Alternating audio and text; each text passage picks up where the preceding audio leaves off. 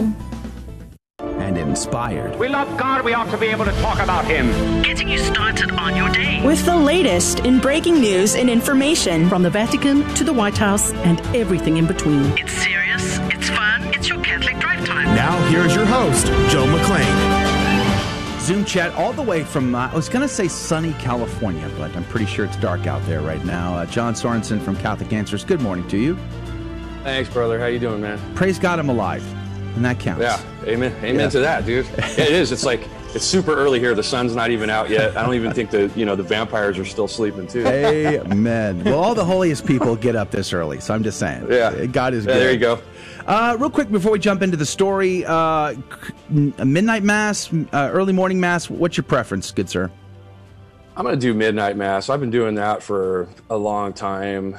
It's kind of confusing right now, though. I don't even know if I'm going to be able to get to mass. That's why that news just now about the priest from the SSPX suing the state of California sounded so good. It's like, yes, it did. It's kind of limited where you can go to church unless you want to sit outside. And I know it's California and it's kind of sunny right now, but it can get cold. It can be pretty cold. It's a different kind of cold than some other places. It's like this kind of wet cold here, because we're so close to the ocean. Yeah, for sure. So, well, I pray that you'll have an opportunity at a midnight mass there. We're certainly going to midnight mass as a family here in Texas, and we're very grateful for that opportunity. But at any rate, let's jump into why we would go to mass on that day at all to celebrate the birth of Christ. You've got a blog post that actually dates back to 2013. That we would wanted to dive into today.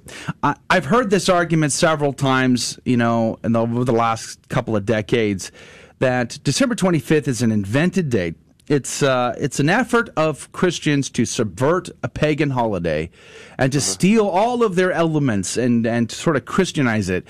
So, you might think of, if you've ever been to Rome, you see the obelisk there in St. Peter's Basilica, and on top of it is a cross. So we've dominated the pagan culture there. That was sort of the message there, which I approve of that message, by the way. But is that the case with December the 25th? Could it at all be possible that December the 25th is the actual birth date of Christ? What say you, John Sorensen? I would say that it is possible, but ultimately I don't think that's necessarily something that we need to prove. It's fine enough to me if that's just the date that we celebrate his birth and Jesus's birth, and we don't know the actual date. There were several dates that were bandied about by the early church, and my colleague Jimmy Akin points out that the church never deemed any of the other ones heretical or had any issue with it. It was debated in the church, but ultimately December 25th won out.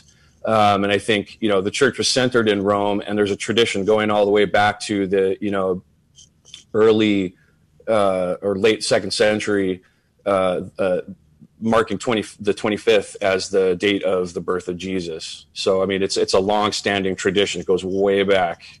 What can we say about the issue over Saturnella or Sol Invictus? Did we hijack these events?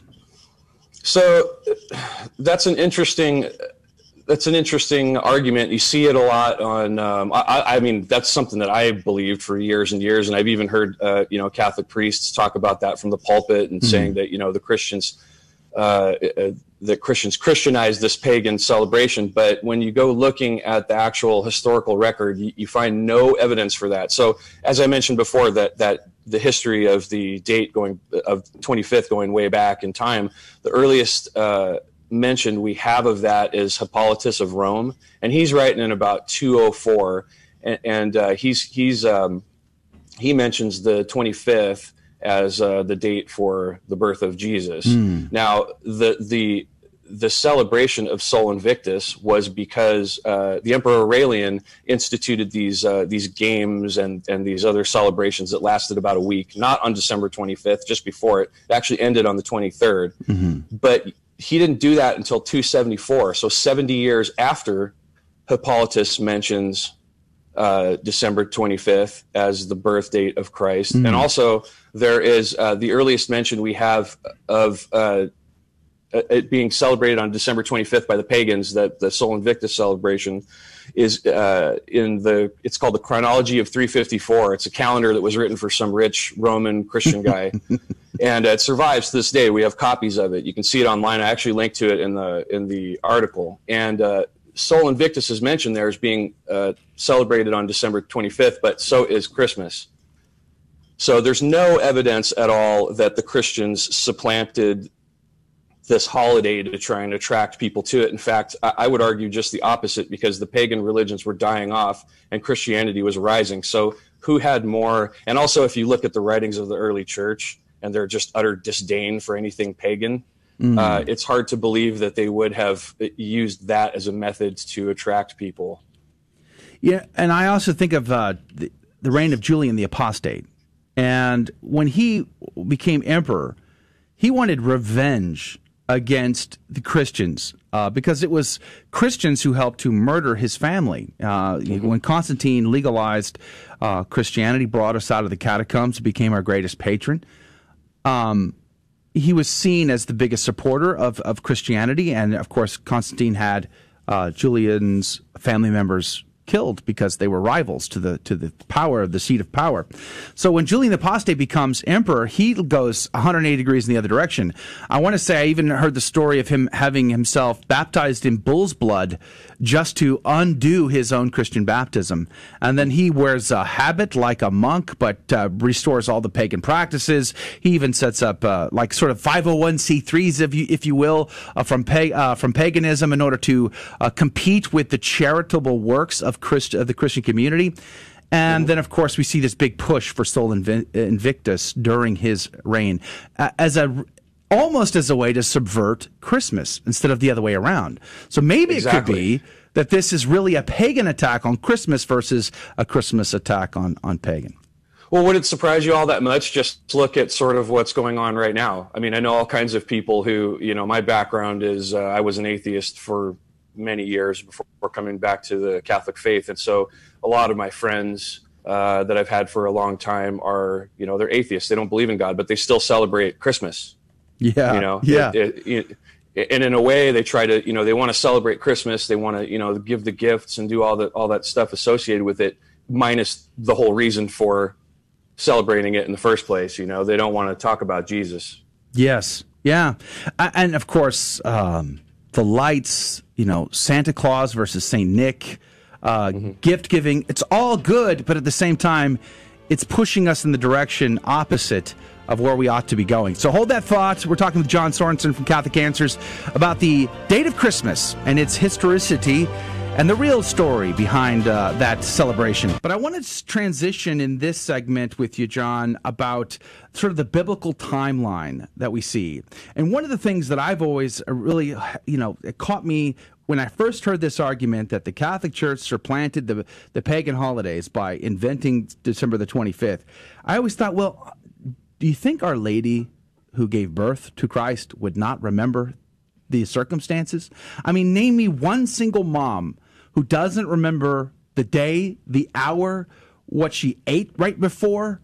I mean, I struggle. I have 6 kids and 2 grandkids, and sometimes I struggle to remember their birthdays. Not my wife. My wife can remember the exact minute that they were born. Not to mention that Our Lady had complete control of her faculties and had perfect memory. Exactly. So given that, John, do you think you can run us through the biblical timeline that might lead up to December the 25th? Well, I think that the December 25th date, if you're looking at the early church fathers, the writings of the early Christians, and you're trying to understand how they arrive at it, they sort of connect it to the Annunciation in Scripture. And there's a lot of really great articles on there that probably do a better job than mine. I recall Taylor Marshall actually has a pretty good article on it. He defends the idea that December 25th is the day that Jesus is born, and you can know that for certain. I think his arguments are interesting, and I agree with a lot of them. But looking at the early church fathers and their reasoning for picking December 25th was that they connected sort of especially if you read Hippolytus of Rome, who we spoke about before, that early mention of December 25th, he connects creation to the Annunciation. So he's saying that on March 25th, the date of the Annunciation, that creation happened on March 25th.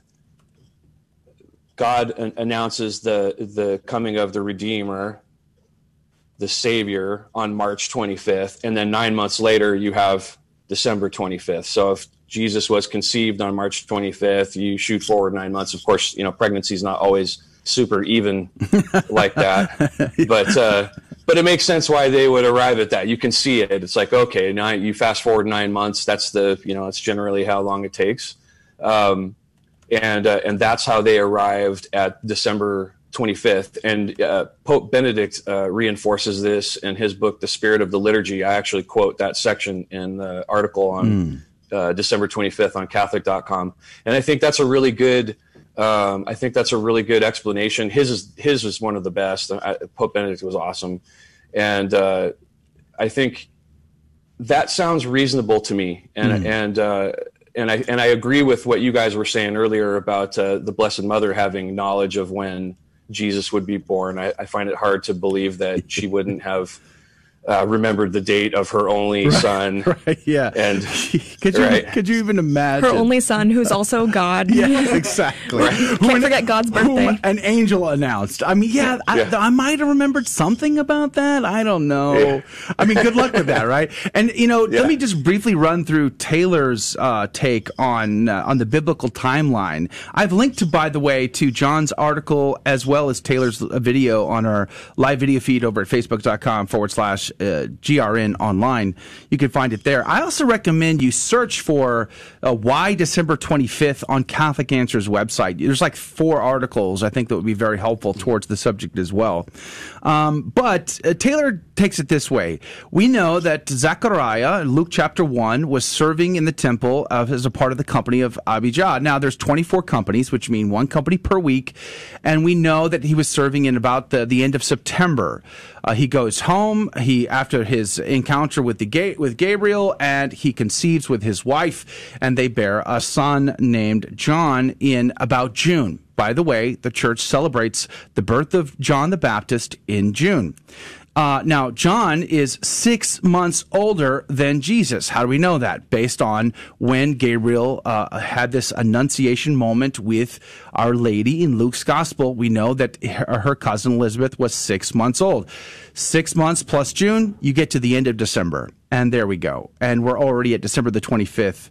And again, if Luke actually consulted Our Lady for any of this, or consulted John the Apostle, who Our Lady lived with John the Apostle post the crucifix, right? So if he consulted any of these eyewitness testimonies, then he would have had these details that he could have easily referenced in the composition of his gospel. Right. I think it's a powerful argument.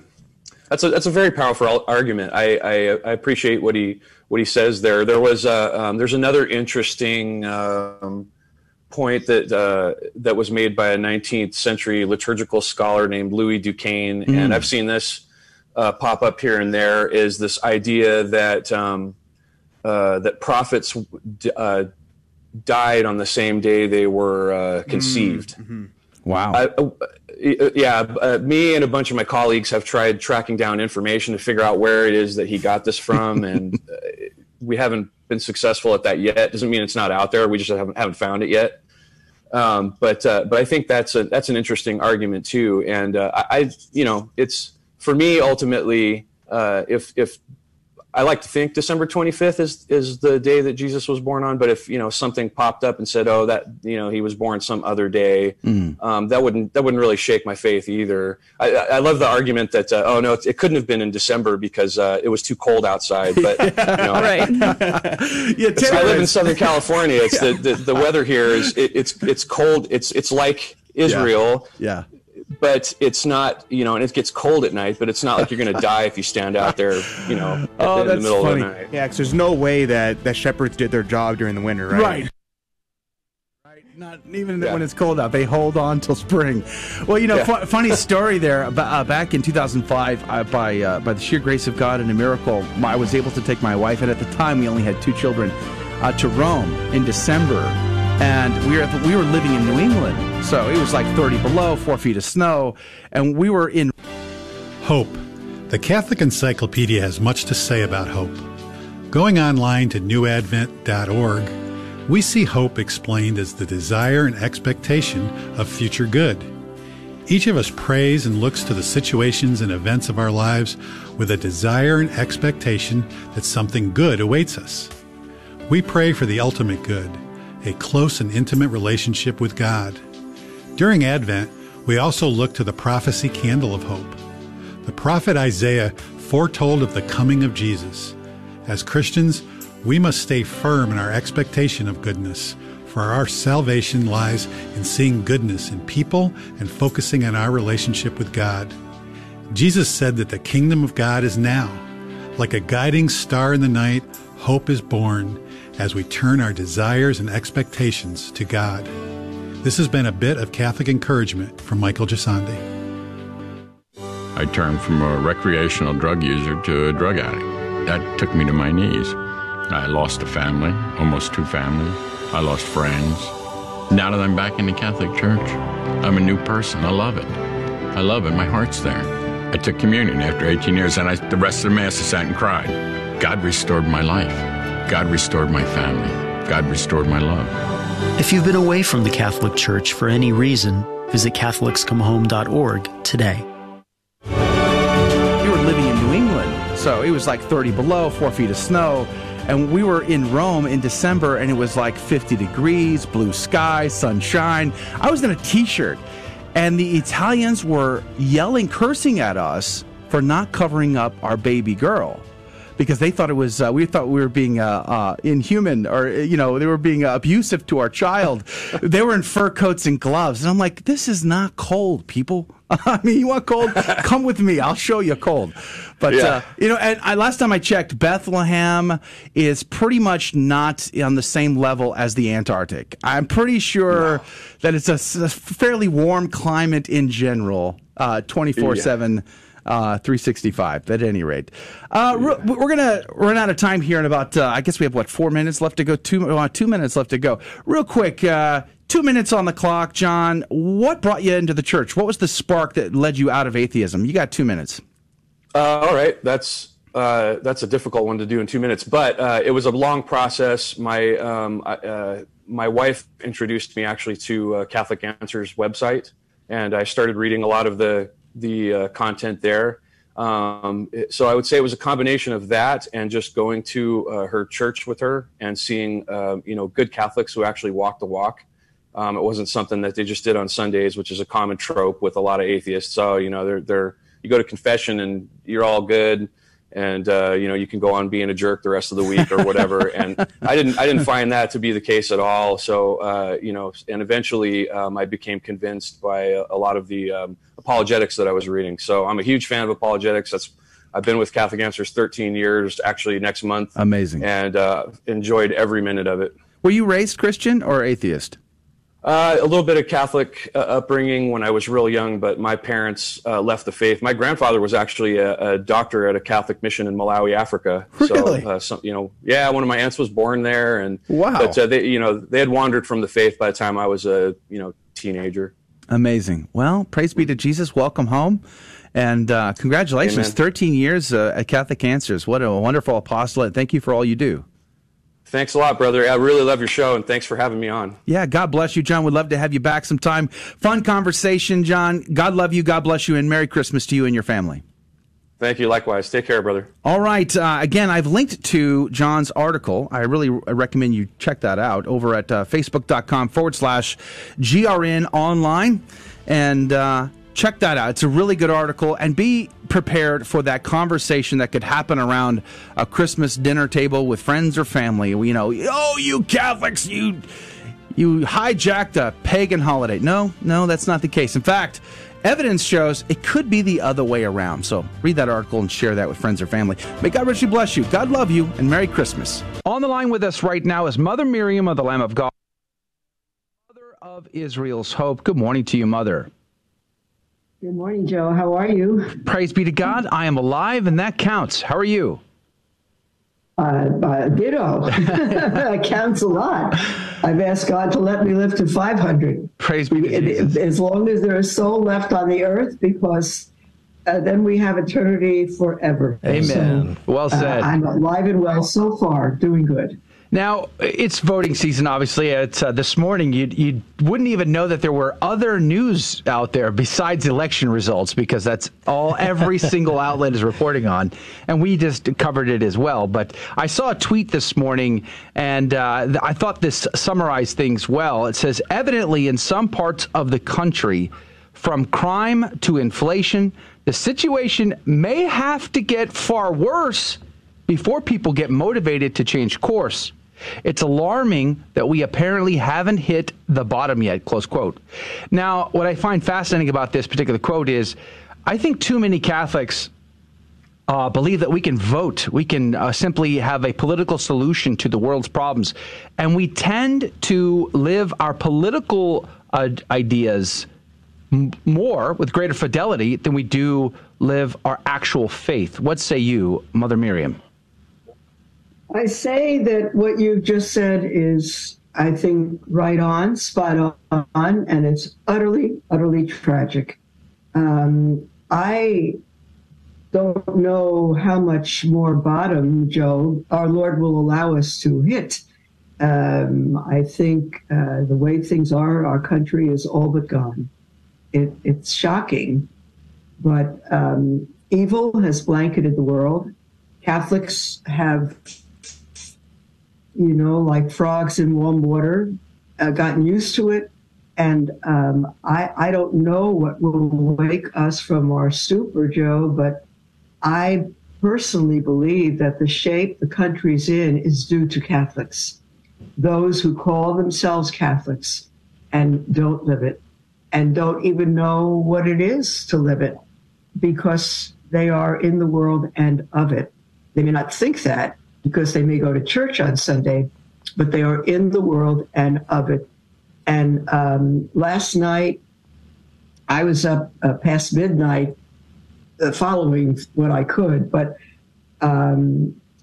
it's sickening, actually. I don't find it shocking, Joe. The evening began with quite a bit of hope, with Republicans looking like they have a gain, but it quickly went south. And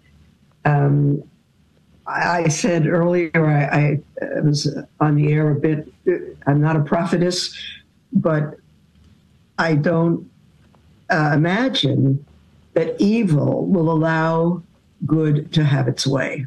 It has had too much success with us, with those who call themselves Catholics. And so why do I pick on Catholics? Because I am one, and I'm utterly embarrassed because of the face of Catholicism in the world, who is supposed to be in it and not of it. And you cannot tell us apart from anyone else. Mother, abortion, divorce, everything. Mother, I was just thinking about the fact that I have some friends who are, they were raised good Catholics. They were given the teaching of the church, and then when they got older, they kind of fell off the wagon. They started getting into bad things, and no matter what, they would get meetings with the priest. Mom and dad would drag them over here, and send them to these groups, and they just kept on getting worse. And a lot of times, these people will never get better until they absolutely hit rock bottom, and then finally they realize, maybe my parents were right. Maybe my pastor was right. Maybe I do need God in my life. And they come back. And I kind of see that as an analogy for our country. What do you think about that, Mother Miriam? I think 100% what you're saying is right on. And blessed be God for his grace in allowing us to hit rock bottom. I personally don't see that for our country. I think we've gone past return. I really do. It's one thing for the heart of an individual to hit rock bottom and look up. But our country has become so... the government that's supposed to serve the people, this totalitarianism that we're heading into, communism that we're already in control. I don't think I personally, not because I don't have hope. God is the God of the earth, the heaven and earth. There's nothing he can't do. I personally think this country is beyond hope, other than God's miracle. I think it's that. I think it's truly that bad. When I said frog in warm water, you know the analogy. You know, you put a frog in a little pot, and you put the pot on the stove, and he's really happy. It's body temperature, it's room temperature, and you turn the heat up just a simmer. He doesn't even know you've got the light on, and it heats up so gradually. His body keeps adjusting until he boils to death. I think we're boiling to death. I do not. I want to have hope. I have hope in God. All things, blessed be his name, and for individual salvation. But I have no such hope for our country. You know, on the left, liberals tend to embrace the culture of death and the culture of perversity. On the right, so-called conservatives may be more pro-life, but they almost rarely conserve traditional marriage between a man and a woman, which is the bedrock of society itself. So what are they actually conserving? And too often they spend just like liberals do. So as a Catholic, I tend to find not much of a home in either camp. And society, our neighbors themselves tend to embrace the LGBTQ agenda. They tend to embrace abortion rights. They tend to embrace all kinds of things that we would find morally troubling, let alone reprehensible. And it just seems like every time there's an election, we're told it's the most important election of your whole life. And it may be, but no amount of voting ever seems to change a whole lot. Things continue to get worse. Why is the church not getting off the stump? Why are we not evangelizing and trying to convert every single soul, irregardless of who's in office? Well, Joe, that's the question, isn't it? Our Lord said, why are you still sleeping? Could you not watch with me 1 hour? He suffered 3 hours, and God asked of them, in the words of Bishop Athanasius Snyder, the minimum, just 1 hour. I think we're blind. The angel of light, I believe, has blinded us because we're not killing anybody. We're not personally, perhaps, performing an abortion. We're not the abortionists. We may picket abortion clinics. We go to church on Sunday. We don't steal. And so we're Catholic, but that's not true. It's not true at all. I had an email just yesterday from a woman who wrote to me. Mother, I'm going to ask you to hold that thought. We'll pick up right here or right on the other side of this very quick break. You were saying you received an email from a friend is where you left off. Can you pick up there? Well, yes, and actually a woman that I don't know, but she wrote because last Sunday, apparently she has 3 children grown at home, and her husband is a lax Catholic, not lapsed, but sometimes he goes to church. She has a 15-year-old son at home, and she was away on Sunday. And when she came home, she asked her 15-year-old if he went to church. And he said, well, no. She said, well, why didn't you ask Dad to drive you? He said, well, I forgot about it. And she wanted to know what she should do with her son, if she should discipline him, what should happen. And I said to her, I don't know about your son. If he forgets it's Sunday, the faith is probably not his personally. And I said, my bigger concern is why you are not home on a Sunday.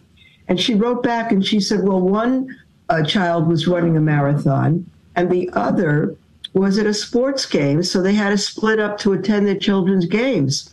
I simply wrote her back and I said, that's not God's design for a Sunday or for the family. If you don't make Sunday the priority, your children should not even be playing sports games on Sunday. Again, that's being in the world and of it. And you want your husband and your 15-year-old to go to Mass, you need to be home with them. You need to be home as a family.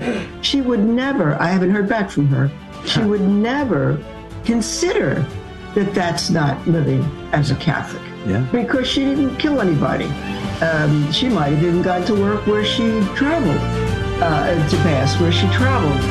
If we lived our faith, Joe, I believe. This is Dale Ahlquist with a Chesterton Christmas Minute. Since we are all children, we all associate Christmas with Christmas presents. G.K. Chesterton says that everything looks better when it's a gift.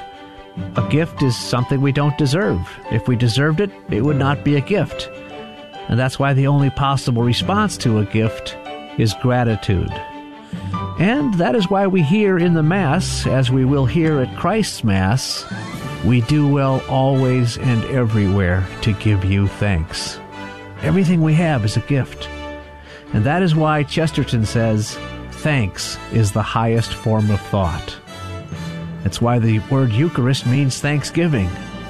The best kind of giving, says Chesterton, is thanksgiving.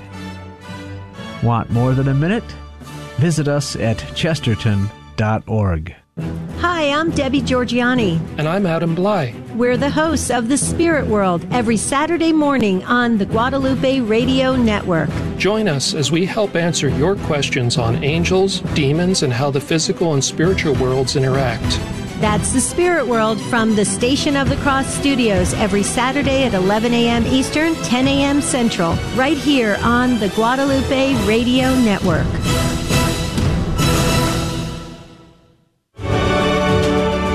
We're not only no different than the world, we are worse than the world. We have more grace than anyone on the face of this earth, and we live like the world. If we lived our faith, if we lived as if it were true, the stores would be closed on Sunday because we wouldn't be in them. The restaurants would be closed because we wouldn't take our families to them after Mass and demand that others who should be keeping Sunday as a day of worship serve us. The world would be different if we were living our faith. We have a grace that no one has. We have an accountability that is greater than anyone else on earth, to whom much is given, much is required. And I believe, again, I don't discount the devil and his ways, but we are not living as Catholics in the world. I don't think you could spot a Catholic on the street. They dress the same in clothing that used to be my underwear, immodest, the speech. You can't tell Catholics apart, and it's utterly That's tragic, so true, Joe. Mother Miriam. We are responsible. I was just at the University of Houston campus yesterday afternoon, and there was I was pamphleting against 10 reasons why transgender ideology is harmful to the family. And a lot of these people who are coming by were wearing rosaries, miraculous medals. They were dressed incredibly inappropriately. And when I'd hand them the flyer, they would just scoff at me in disgust. And they would say things like, I'm not even going to waste my time with you, or you're disgusting, or they would curse at me. Meanwhile, they're wearing rosaries, they're wearing miraculous medals, and claim to be Catholic, claim to be representatives of the church. And that just, when everything you're saying there just spoke very true to my experience as well. People, it's very sad. Do you see any way of this turning around, Mother, or what can we do as individuals to turn these things around? I guess first and foremost, change our own lives. But what would say you, Mother Miriam? I think if the devil were here in person, he'd be wearing a rosary and a miraculous medal. That's his plan. I think it's simply, I don't think there's another plan. I think it's what you said. We need to live as Catholics ourselves. Our speech, our dress, our voting, our actions, what we do, what we don't do. If we don't live as Catholics, I don't think we have any other power to change the world than to live individually as Catholics by the grace of God and give in to absolutely nothing. And don't worry about people liking you. If they're homosexual, we need to say, you may not believe the scriptures, but no homosexual, no slanderer, no gossiper will enter heaven. Those are God's words. They're not your opinion. not your belief. It's your belief because you believe God. That's what God says. And of course, it's please God up to the Holy Spirit to convict him. But I don't think there's anything more powerful we could do. It's not small. But live our lives to be holy, set apart in the midst of a perverse generation. But I go back to the question I asked before the break, and that is, where is the church? I was on vacation having a conversation with an old friend of mine that I hadn't seen in many years, and we were talking politics, and and I was sort of depressing him. I'm like, listen, the state of affairs is not great, and I don't have a lot of hope for this red wave that was supposed to come midterms, and this was a week and a half ago, and I had this conversation. And he's like, well, God, you is, then there's no hope. And I'm like, well, at the end of the day, there's no political solution. If and when the bishops of the world decide to convert every single soul, to go after every soul for their own salvation and for the glory of God, then the world will absolutely change. But I go back, it seems like today we live in a time and an age where we want dialogue with a lot of sinners, praise be to God, but that dialogue doesn't translate into conversion. That dialogue doesn't translate into bringing these sinners to where they've got to go, which is to live holy lives, to reconcile with God, to make penance for all of the grave sins that we have committed that so gravely offend God, as Our Lady said to the Fatima children. I just go back to this one fundamental question, Mother. When are we going to see this fundamental change in the hierarchy of the church? Oh, Joe, I wish I knew the answer to that. I wish I even had hope for that. But a man by the name of Edmund Burke years back said the only thing needed for evil to win is for good men to remain silent. Mm-hmm. Why our bishops have given in one after another all over the world to such awful evil as LGBTQ and same-sex so-called marriage, gender ideology, blessing of homosexual couples, all of this, I believe, has one goal, one aim, and it's Our Lady's words that the final battle will be for marriage and the family. Their silence is death. Their silence is death. Why are they afraid? Why do they want people to like them? Why are they afraid of being come against? I don't know. I don't know if they've lost the faith. I don't know if they ever have it. It's rampant.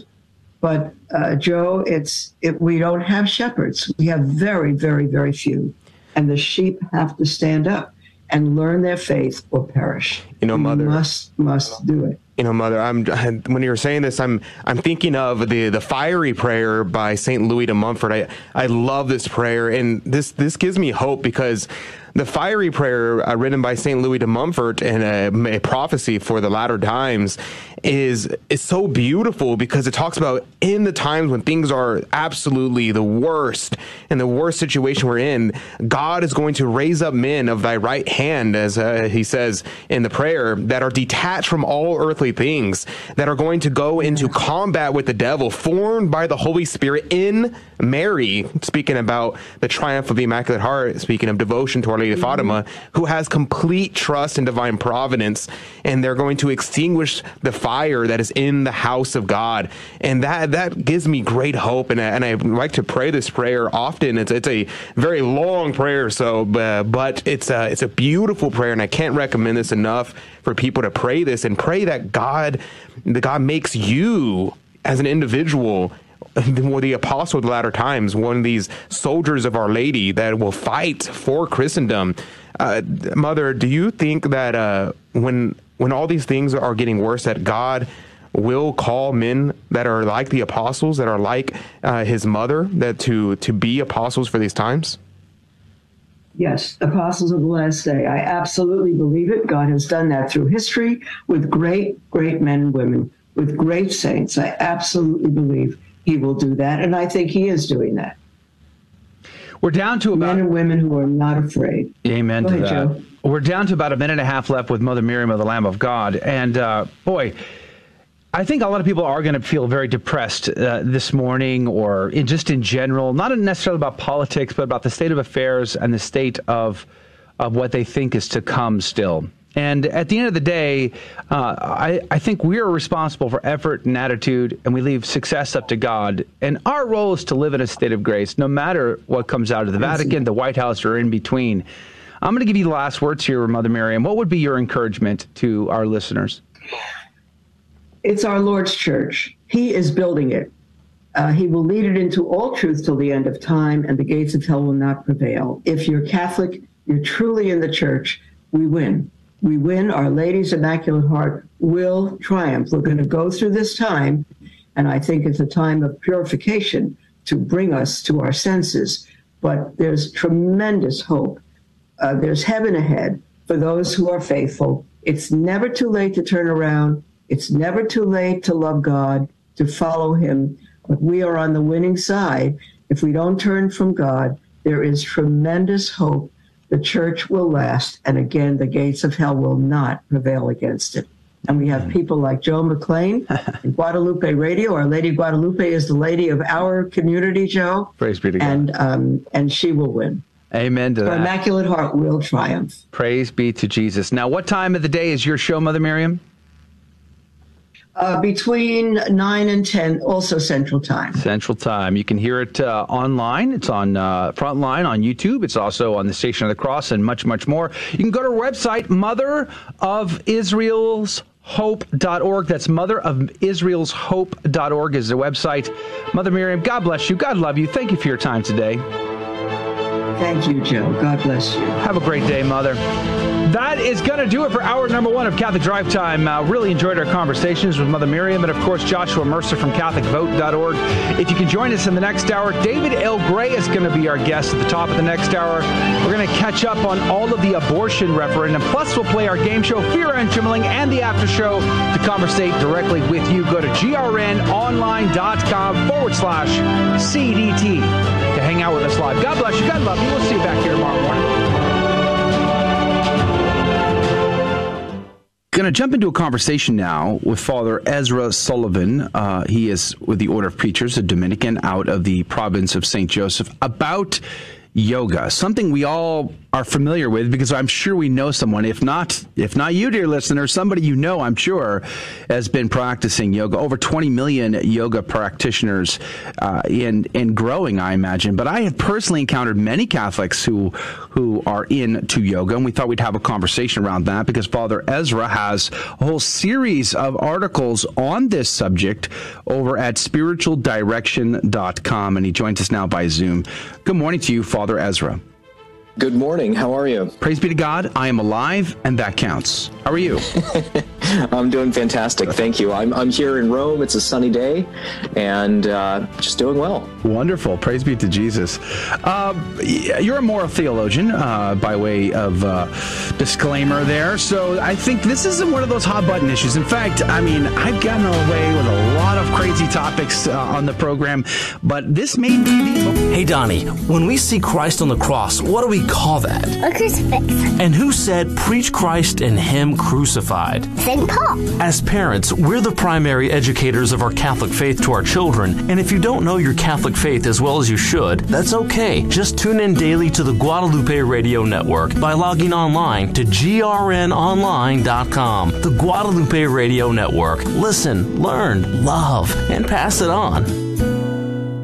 Hello, this is Steve Gleason with your 1-minute tool for Catholic evangelism. Here's the question for your non-Catholic friend. Your only daughter met a fine young man who was a committed Mormon. She now wants to join his church. What's your answer? Well, here's your 3 best friendship tools for Catholic evangelism. Number 1, a reason for no. Doctrinal positions such as the deity of Jesus and the Trinity. Your reason for yes. You deem seemingly moral character as superseding biblical truth. Secondly, orthodoxy. Your answer is probably no. But how and why? Your resistance to Mormon doctrine does not just come straight down from the Bible. It comes from the first 5 centuries of brilliant theologians, bishops, and popes. These Catholics wrote, debated, and fought for truth. Example, in 250 AD, 311, and 417, 3 different popes excommunicated 3 different heretics, Sabellius, Arius, and Pelagius. They denied the Trinity, the eternal deity of Jesus, or taught that human effort warranted salvation. Would your pastor excommunicate a heretic? Well, unfortunately, your pastor can only remove someone from his local congregation. But that's okay. That guy will probably end up being welcomed to the church down the street. you're a moral theologian, by way of disclaimer there. So I think this isn't one of those hot button issues. In fact, I mean, I've gotten away with a lot of crazy topics on the program, but this may be the most controversial topic we will ever talk about, yoga, because so many Catholics are participating in yoga, and you hear it from talking heads, subject matter experts. They'll say, "Oh, it's no big deal. It's breathing. It's stretching. I don't know why you're so bent out of shape." So we hear that a lot. But what is the real deal with yoga? Maybe you can start by defining it, Father Ezra.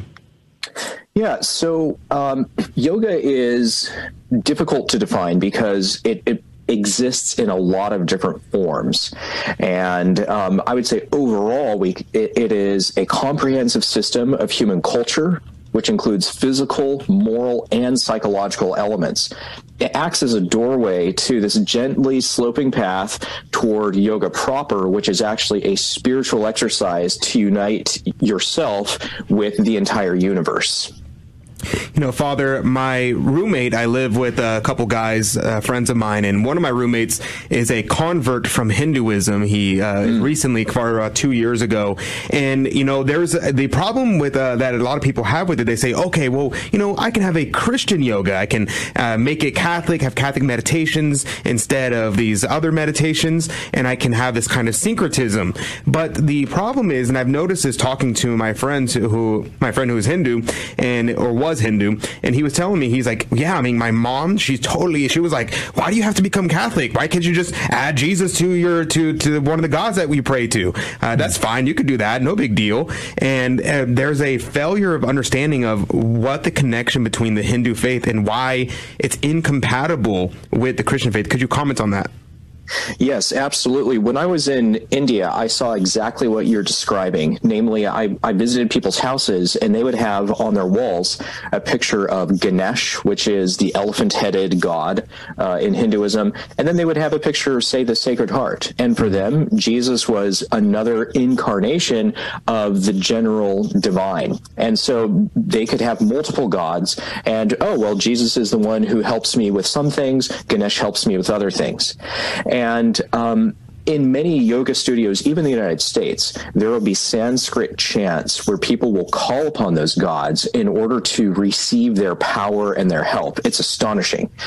Sometimes you'll see a statue of Buddha or of Shiva, and it shows the religious origins of yoga. And so just as we can't have Catholic Hinduism, so we can't have Catholic yoga. Just not possible.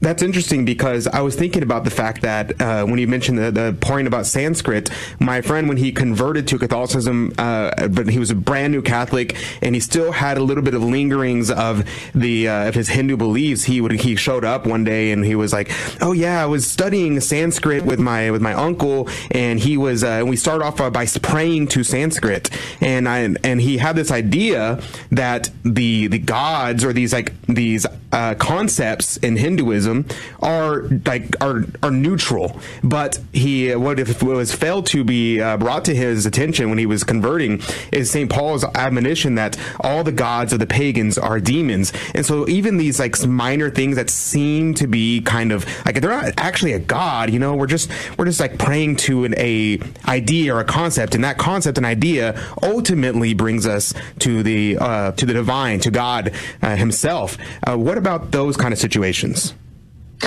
Well, again, you know, when I was in India, one of the things that was brought home to me is that some people had a notion like the gods really existed, that they could have power, and you could call upon them for specific things. They would even pray to material elements like the Ganges River.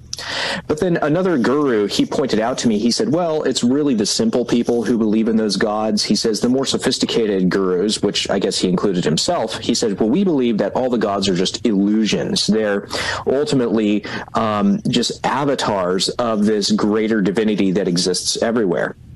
In either case, Catholics cannot call upon these gods, whether you know, we believe that they're demons, or whether we believe they're just illusions or metaphors for some other kind of Hinduistic understanding of divinity. As you say, St. Paul pointed out that all the gods of the pagans are demons. That was the understanding of Zeus and of Aphrodite and Mars and all the Greek gods. And Catholics very early on were martyred for not praying to those gods, for not calling upon them. So the witness of the early church, I think, is really one of the best examples for us to approach yoga now, is to say that just as the early Christians could never have had any kind of syncretistic union with Greek or pagan ideas, neither can Christians nowadays with any Hinduistic ideas of the gods. We have just about a couple of minutes left before we have to go to a quick break. We're talking with Father Ezra Sullivan, OP, about the dangers of yoga from a Catholic perspective. Father, let me play devil's advocate for just 1 sec real quick. Golly gee whiz, Father, my yoga studio doesn't have a Buddha statue, no Sanskrit chanting going down. It's just breathing and stretching. What would you say to that?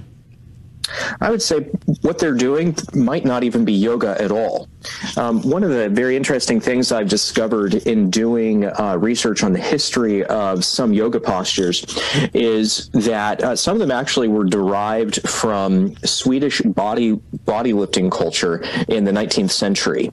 And what happened is there were actually men from India who went to England, who discovered gymnastics and stretching and so on. They brought it back to India. This is the early 1900s, or late 1800s, and then they incorporated that into yoga. And so it's very complicated actually to say, oh, well, one posture is yoga and one posture is not yoga. But I think it's easier just to say, avoid yoga in general under whatever name it is, because what happens is almost always people get involved in yoga for physical reasons and they end up staying in it for spiritual reasons. Even if there's not a Sanskrit chant or a god that they're praying to per se, people get sucked into it because it has this syncretistic tendency in general. We had one of our CDT insiders, Christopher Chance, was asking, Father mentioned different types of yoga. Could he elaborate on that? And let me just sort of throw in with that question with Christopher there, the different types of yoga. Going to something you were addressing at the right before we went to, and that keeps coming back to mind. A lot of Catholics who say that they are participating really try to make the argument that this is harmless. There's nothing going on. So in the different types of yoga that you might address here, I wonder, is there a version that is truly harmless? Absolutely harmless from a Catholic perspective, or is the answer to that no, and we'll have to have concern for all types? Father Ezra Sullivan. So if it's yoga, it's not compatible with Christianity. That's just the fundamental premise we have to start with. And therefore, any kind of yoga is spiritually dangerous to Christians. Now, some stretching and breathing isn't yoga.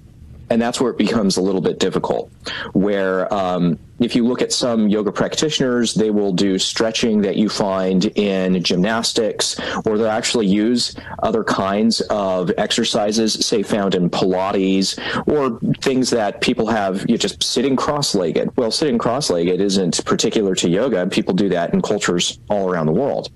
So we have to be really clear, though, that when I say all yoga is dangerous for Christians, what I mean is it's a system.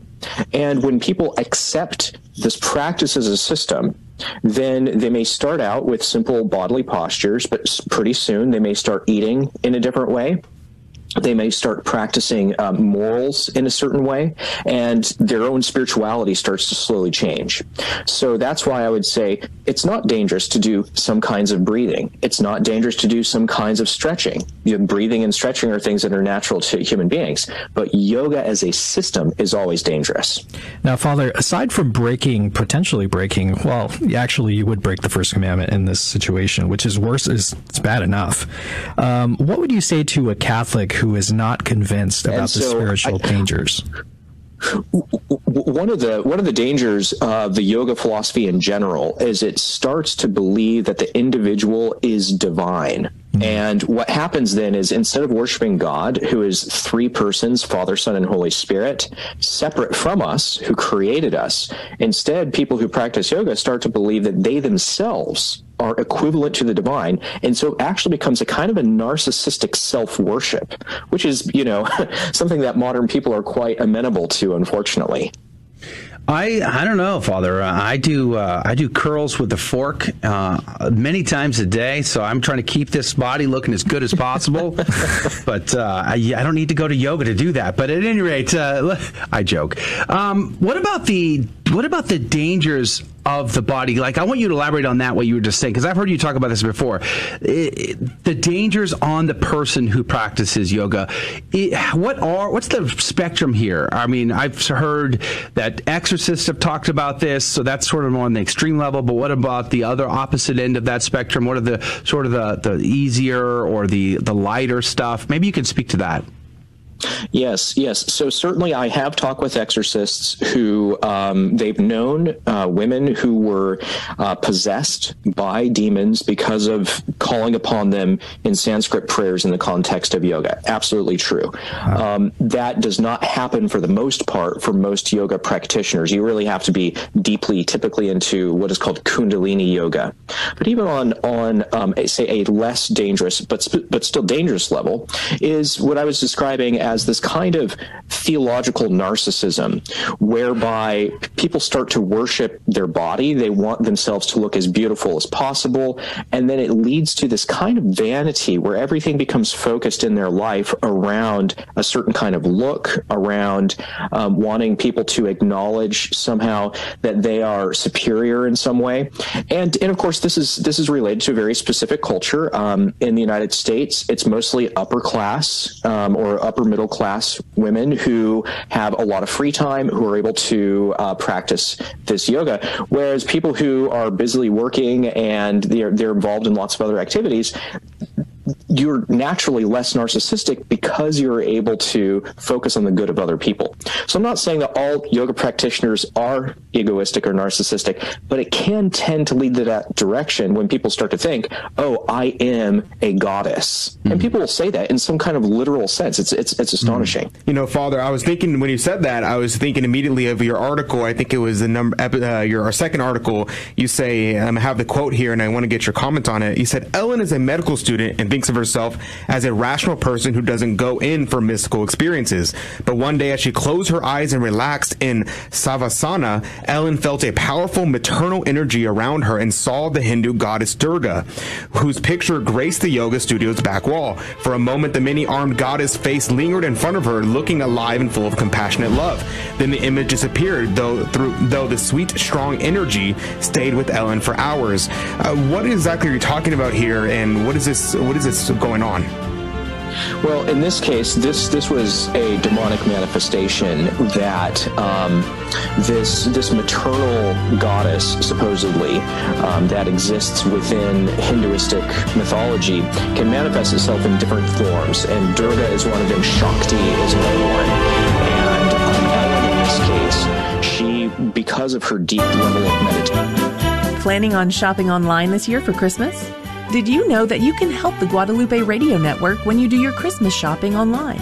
All you need to do is shop on Amazon Smile, and 0.5% of your purchase goes to the GRN. Just go to AmazonSmile.com and select La Promesa Foundation as your nonprofit of choice. La Promesa is the parent company of Guadalupe Radio.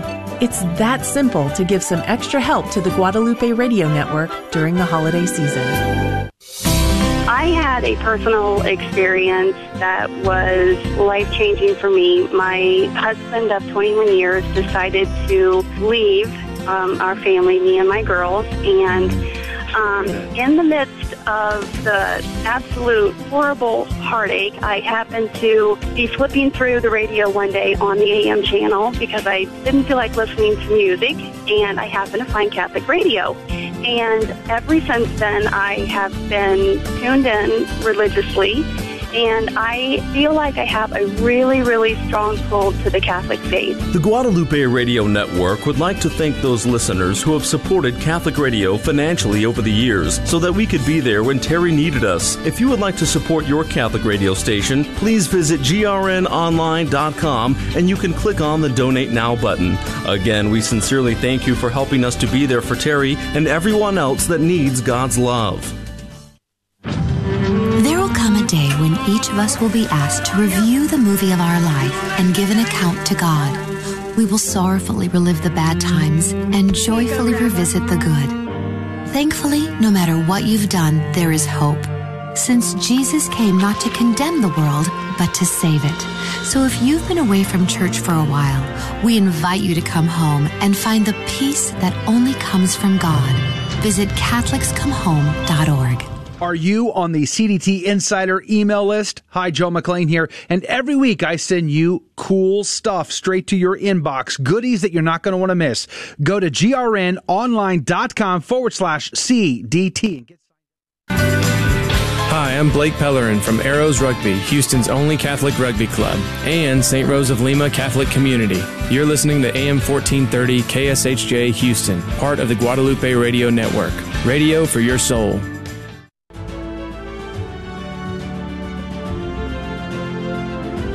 Lingered in front of her, looking alive and full of compassionate love.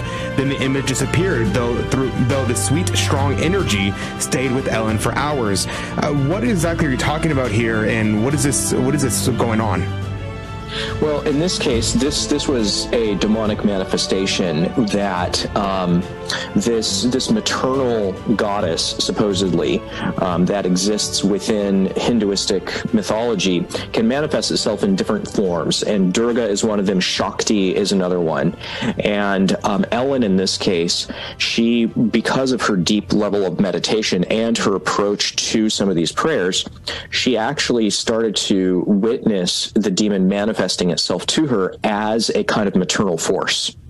And this is where it becomes extremely dangerous, where if a person isn't spiritually sophisticated and knows to reject that spiritual force immediately, it can creep into their life and they can actually start to try to draw energy from it. Wow. And you'll see this in one of the publications that's most widely read is called Yoga Journal, and they will actually encourage people to call upon the goddess within in order to practice yoga more effectively. And this is what we're talking about, is this demonic force first manifesting itself as maternal, but eventually it starts to take over a person's life and it undermines their own God-given femininity. You know, that makes me think of the fact that, you know, it's very apropos that you as a Dominican are attacking this error, because you were talking about the fact that it's a contrary to the body. Even like the innocuous versions of yoga are an attack against the body and the soul composite, which, you know, the Dominicans fighting against the Albigensian heresy. Could you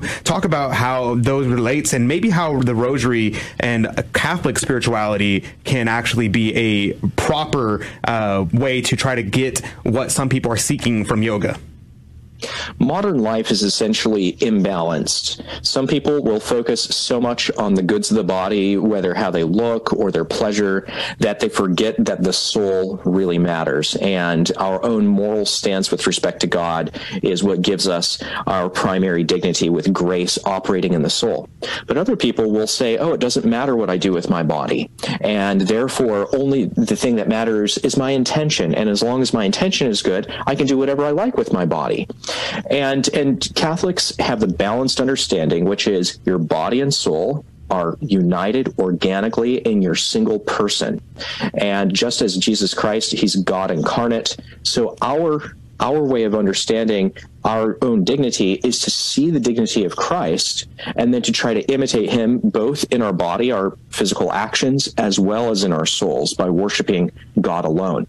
So ultimately, we have this unification of body and soul, which is why in the sacred liturgy we kneel down. This is why we use holy water. This is why we use incense and candles, because we are bodily beings, and what we do with our body can help our spirit. So the rosary is a great example of that. Insofar as we can pray, you know, we have the rosary in our hands, we're moving our fingers across the beads, but we're also saying the words, and we're trying to use our imagination in order to recall the mysteries of the life of Christ. So it actually is an integrative prayer, you know, that integrates all of these senses that we have in the rosary, while also leading us beyond the senses to the realm of faith. Father, I want you to comment on indifferentism in yoga. I mean, today we're looking at the gospel today, and about the light of Christ not being held under a bushel basket or held under a bed, but put on a candlestick for the whole world to see. And the early church fathers make it clear that we're to live a godly life and let that light shine in the world around us. And yet, having said that, Haydock, in his commentary today, warned us about being indifferent to the gospel that's been proclaimed, this gift that we've been given. And I think many Catholics are kind of in this same boat. They're like, oh, come on, it's not that bad.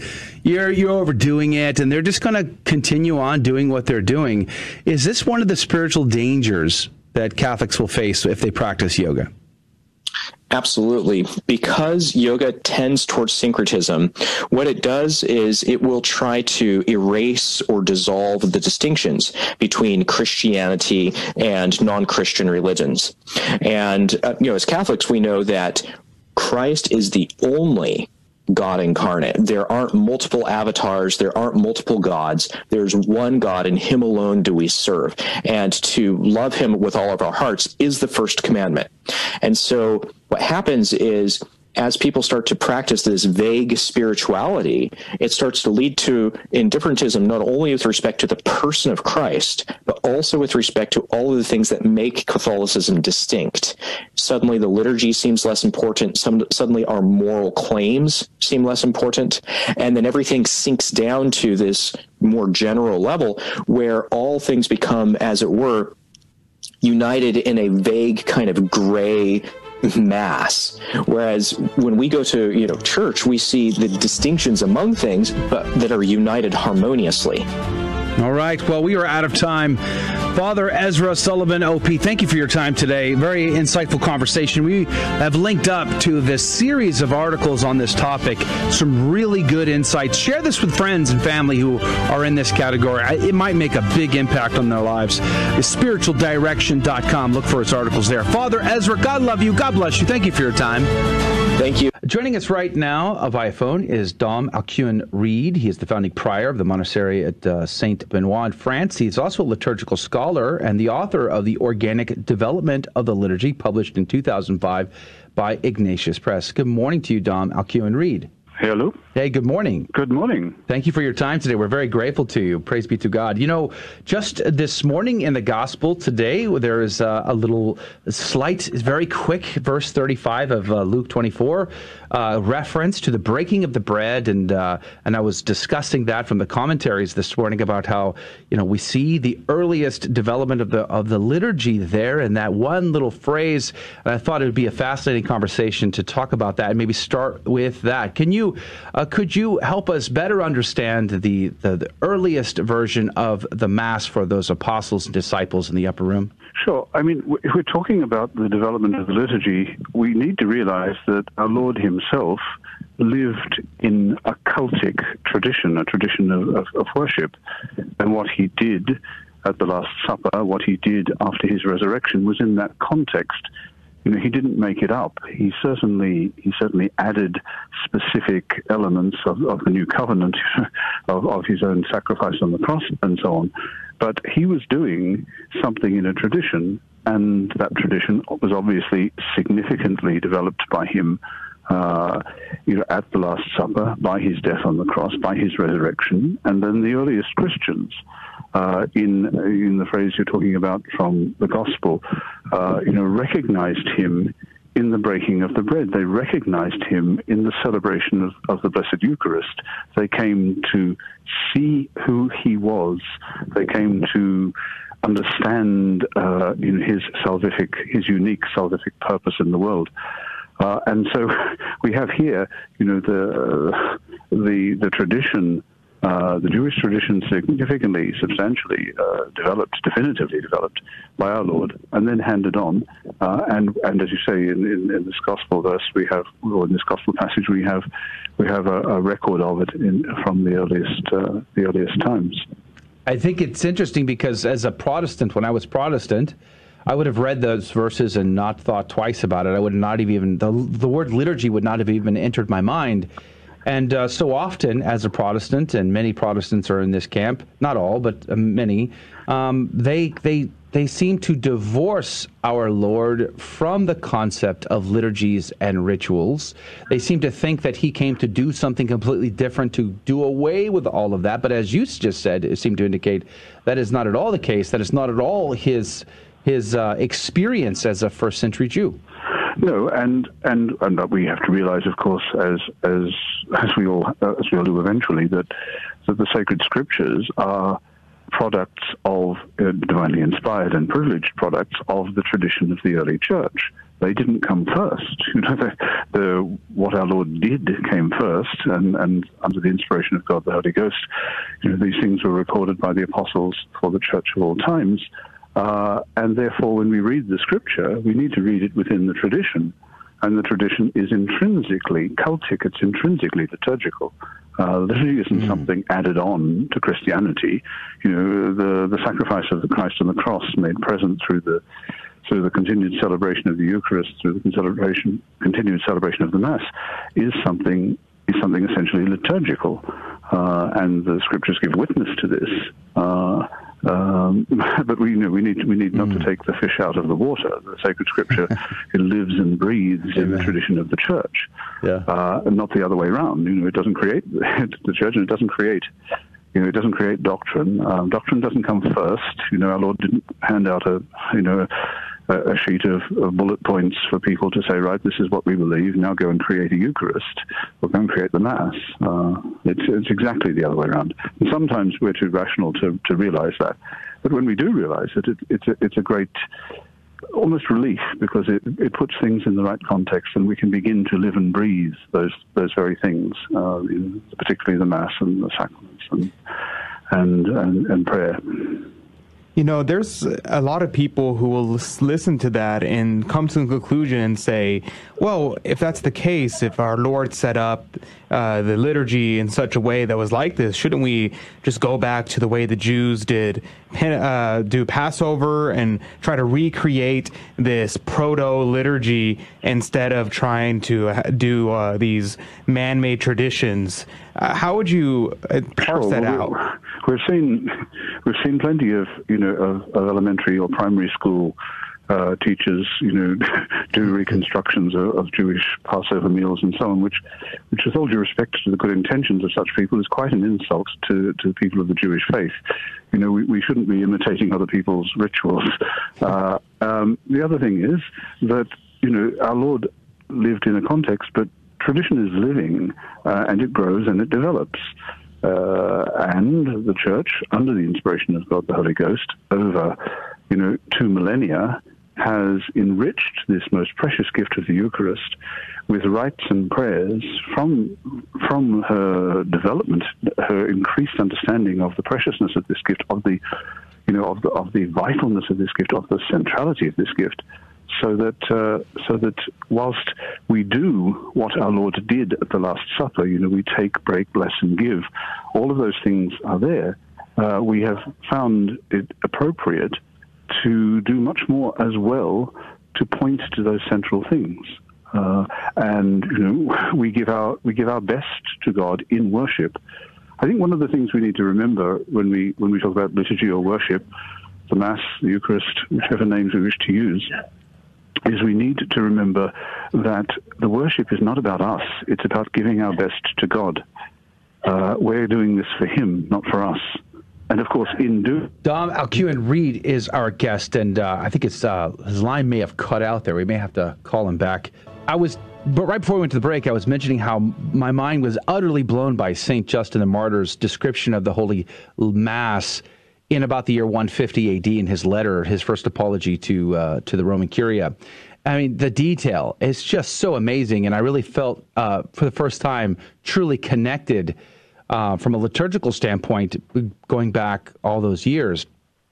But, I go to a traditional form of the Mass, the TLM, then a 62 for the FSSP, and I'm newer to this traditional form of the Mass the last few years.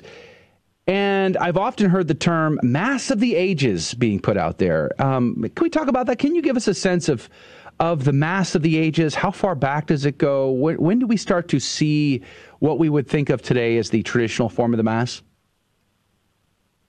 Okay. Well, in the Roman Rite, in Western Christendom, the central part of the Mass, the Roman canon.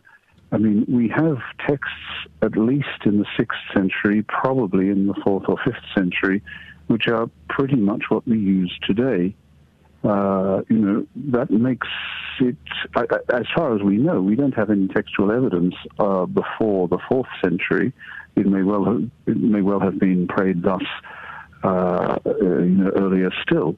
That's a limitation of scholarship. We don't have the evidence going all the way back. But when we pray the Roman canon, we are praying with Christians of more than 1600 years, most probably in the West. What Justin Martyr describes in the Apology is what I was saying before. We've augmented that with the best we can because it's about God, not about us. One of the things I think that explains some of the difficulties we've had in recent decades is that in trying to bring people to participate in this wondrous reality, which is the sacred liturgy, the central activity. This is Dale Ahlquist with a Chesterton Christmas Minute. Have you ever heard people object to gold and gilded ornaments in a Catholic church? Have you ever heard them question the purpose of burning incense? How do we answer them? Simple. We answer them by pointing out the 3 gifts of the wise men at Christmas. If gold and incense can be brought to a stable, they can certainly be brought to a church. What do these 3 gifts mean? G.K. Chesterton says they represent 3 prophecies about the Christ child. Gold, that he should be crowned like a king. Frankincense, that he should be worshipped like a god. And myrrh, that he should be buried like a man. The first 2 are marvelous and obvious. The third is a wonder. Want more than a minute? Visit our website at chesterton.org. This is Dale Ahlquist with a Chesterton Christmas Minute. Are you worried about the war on Christmas? Don't be. G.K. Chesterton says Christmas is the irresistible festival for those who are afraid to be festive. It is the spectacular festival when almost everyone lives and acts poetry instead of just a few people writing it. It is the ancient festival, a trinity of eating, drinking, praying, that to modern seems irreverent because the holy day really is a holiday. No matter what happens, says Chesterton, the great majority will go on observing Christmas Day with Christmas gifts and Christmas benedictions, and they will continue to do it, and suddenly, someday they'll wake up and discover why. Want more than a minute? Visit us at chesterton.org. We have, at least in the 6th century, probably in the 4th or 5th century, which are pretty much what we use today. That makes it, as far as we know, we don't have any textual evidence before the 4th century. It may well have been prayed thus earlier still. That's a limitation of scholarship. We don't have the evidence going all the way back. But when we pray the Roman canon, we are praying with Christians of more than 1600 years, most probably in the West. What Justin Martyr describes in the Apology is what we do today. But as I was saying before, we've augmented that with the best we can because it's about God, not about us. One of the things I think that explains some of the difficulties we've had in recent decades is that in trying to bring people to participate in this wondrous reality, which is the sacred liturgy and the central active of the sacred Mass, the Holy Mass, is we've tried to make it a little more accessible. The people in the 1960s responsible for the reform and so on were most probably well-intentioned, I think, with maybe 1 or 2 exceptions with some agendas, but if we assume good intentions, but they seem to have missed the point that people need psychologically to do the best they can for God, and that in doing that, that takes them closer to God. And that is real participation. That touching God or being touched by God in the liturgy is real participation, not necessarily, saying certain prayers aloud in the vernacular or singing popular hymns or something like that. The encounter with the divine is a participation, and the ultimate participation, of course, in the Mass is the worthy reception of the Blessed Eucharist, but there are many other ways as well. And this explains, I think, what Pope Benedict described as the attraction of the more traditional liturgical forms for younger people in the usus antiquio, in the older form of the Mass. Young traditional communities are young. Certainly they have older people with them too, which is marvelous. But as you would know from where you go to Mass, the congregation is not the average age is not very high.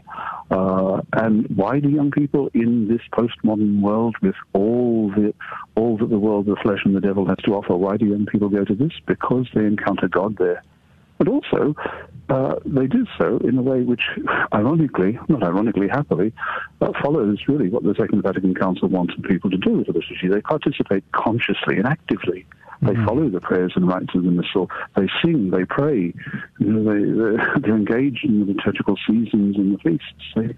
There's a real formation in the Catholic faith, which often is not found in parochial schools or in some parish liturgical celebrations. Young people going to the usus antiquio, the traditional rites, aren't bored in church.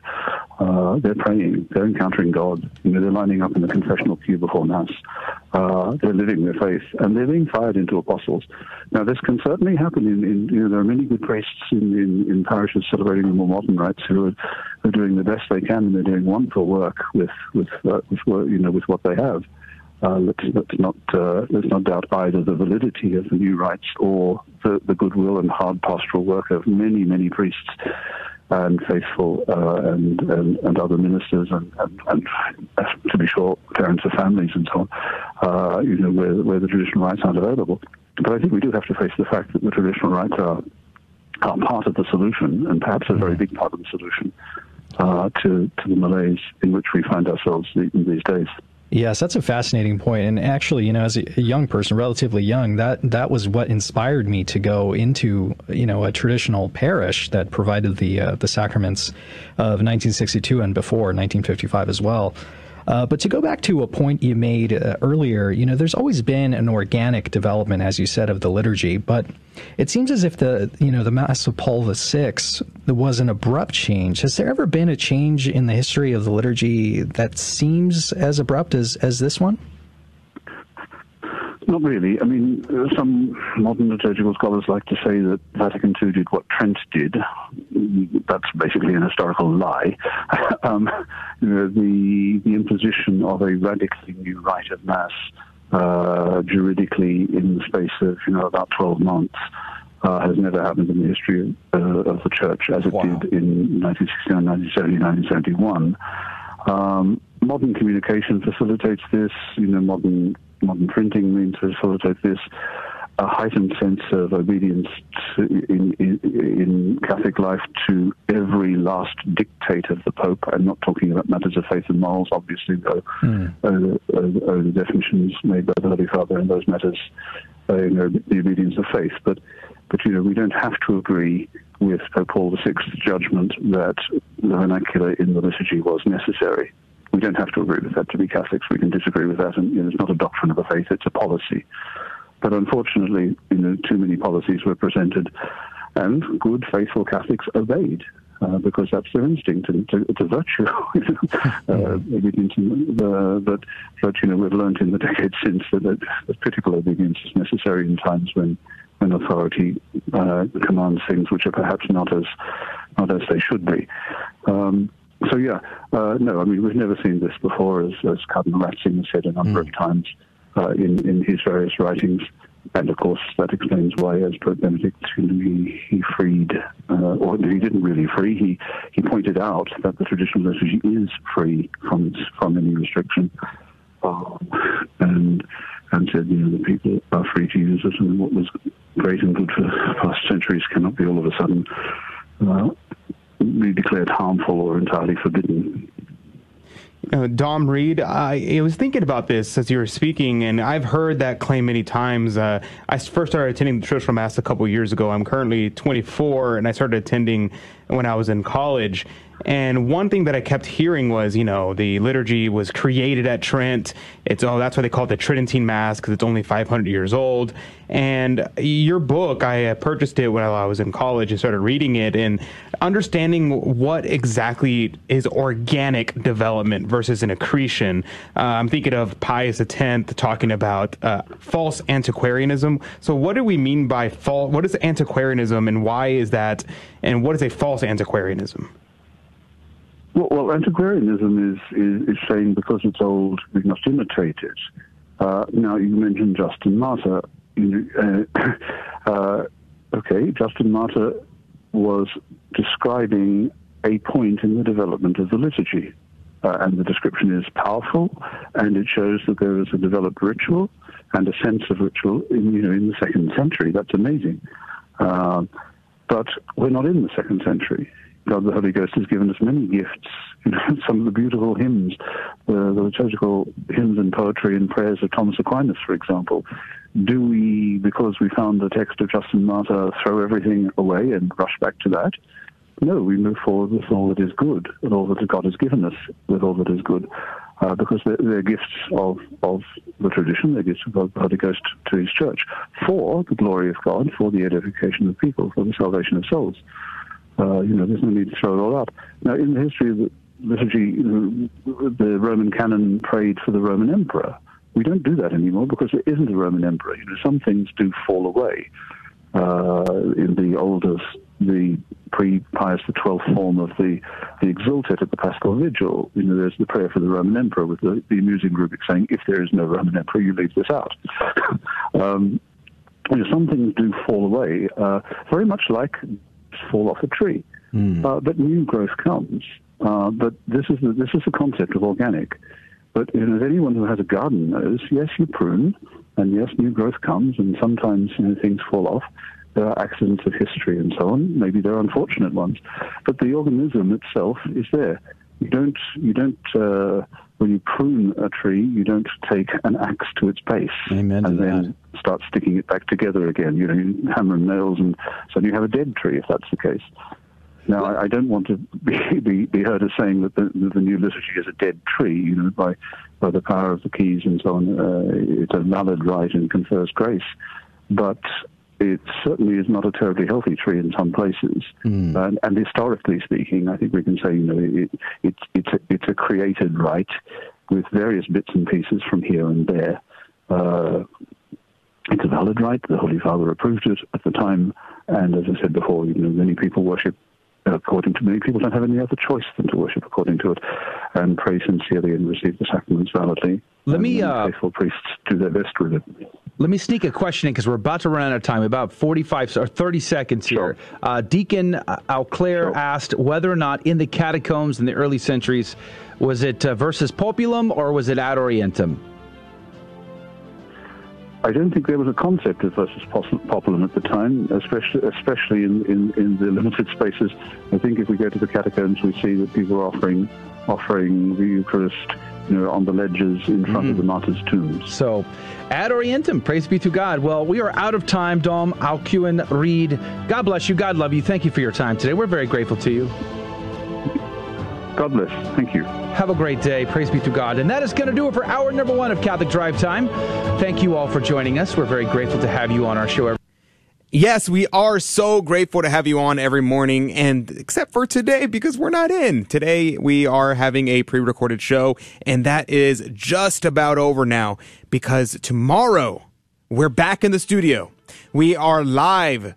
Everyone will be here in the studio, willing and able and happy to wish you a very Merry Christmas, because that's right, Christmas just began. Christmas did not end at midnight on Christmas Day. No. In fact, it was just the beginning. So keep your lights up, keep your decorations out, keep the cookies in the oven, because we are ready to celebrate. As Catholics, we're just getting started. So there's at least 11 more days where you can tell everybody, Merry Christmas, Merry Christmas, and everybody will look at you funny. It'll be great. And some might even celebrate all the way to Candlemas. But maybe we'll talk about that tomorrow. Anyway, God love you. God bless you. Merry Christmas to you and your family. Let's pray for one another. We'll certainly be praying for you on this Christmas day. All right. God bless you. Merry Christmas. Thank you for joining us on Your Catholic Drive Time, where it is our pleasure to keep you informed and inspired. Join us Monday through Friday at the same time, right here on your favorite Catholic radio station. Don't forget to connect with us. Just go to facebook.com/Catholic Drive Time. Again, that's facebook.com/Catholic Drive Time. Be sure to share more than just us today. Share Jesus with everyone you meet. Bye now, and God love you.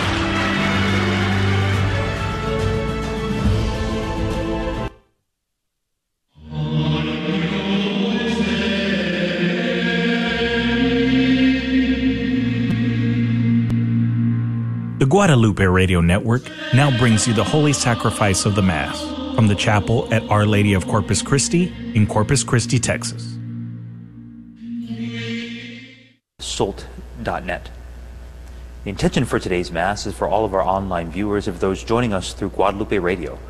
Today we celebrate the feast of Saint Stephen within the octave of Christmas. Please stand and join us in singing, O Come All Ye Faithful. O come, all ye faithful, joyful and triumphant. O come ye to Bethlehem. Come and behold him, born the King of angels. O come, let us adore him. O come, let us adore him.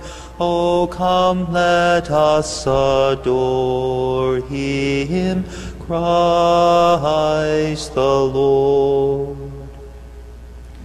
In the name of the Father, and of the Son, and of the Holy Spirit, grace to you and peace from God our Father and the Lord Jesus Christ.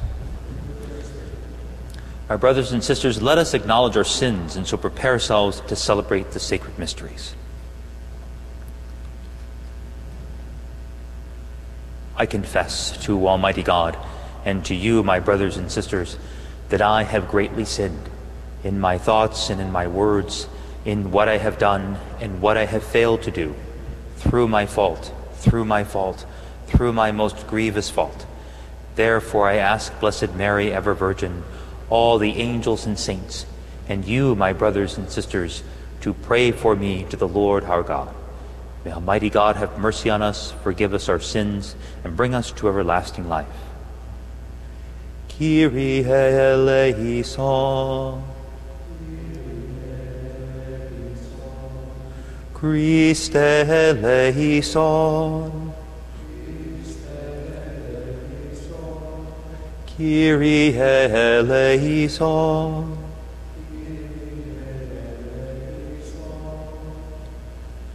Gloria in excelsis Deo, et in terra pax hominibus, bone voluntatis, laudamus te, benedicimus te, adoramus te, glorificamus te, gratias agimus tibi, propter magnam gloriam tuam, Domine Deus Rex Celestis, Deus Pater omnipotens, Domine Filii unigenite, Iesu Christe, Domine Deus Agnus Dei, Filius Patris, qui tollis peccata mundi, miserere nobis, qui tollis peccata mundi, suscipe deprecationem nostram, qui sedes ad dexteram Patris, miserere nobis, quoniam tu solus sanctus, tu solus Dominus, tu solus altissimus, Iesu Christe, cum Sancto Spiritu, in gloria Dei Patris. Amen.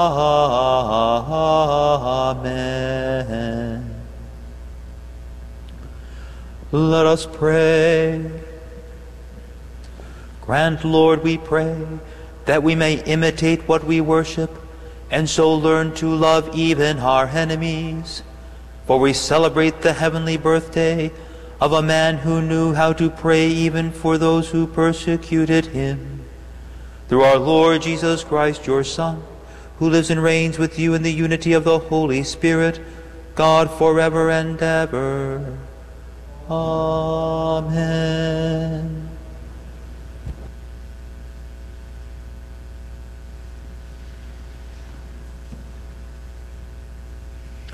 Reading from the Acts of the Apostles. Stephen, filled with grace and power, was working great wonders and signs among the people.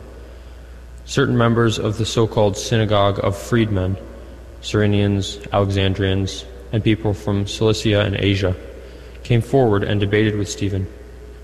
But they could not withstand the wisdom and the spirit with which he spoke.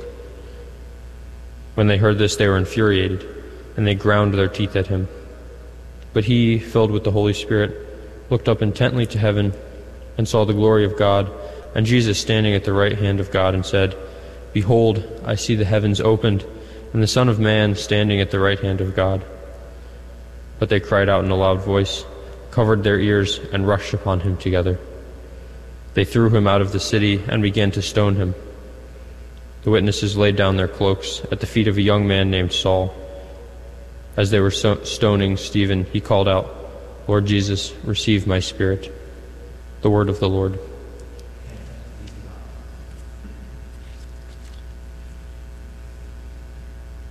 Into your hands, O Lord, I commend my spirit. Be my rock of refuge, a stronghold to give me safety. You are my rock and my fortress. For your name's sake, you will lead and guide me. Into your hands, O Lord, I commend my spirit. Into your hands I commend my spirit. You will redeem me, O Lord, O faithful God. I will rejoice and be glad because of your mercy. Into your hands, O Lord, I commend my spirit. Rescue me from the clutches of my enemies and my persecutors. Let your face shine upon your servant. Save me in your kindness. Into your hands, O Lord, I commend my spirit.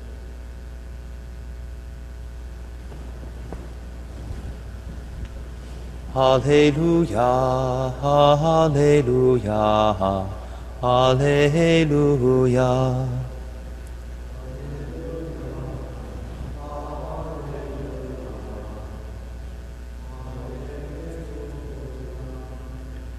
Blessed is he who comes in the name of the Lord.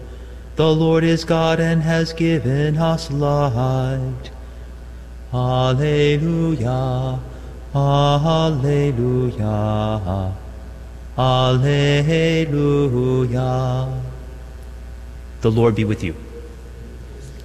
A reading from the Holy Gospel according to Matthew. Glory to you, O Lord.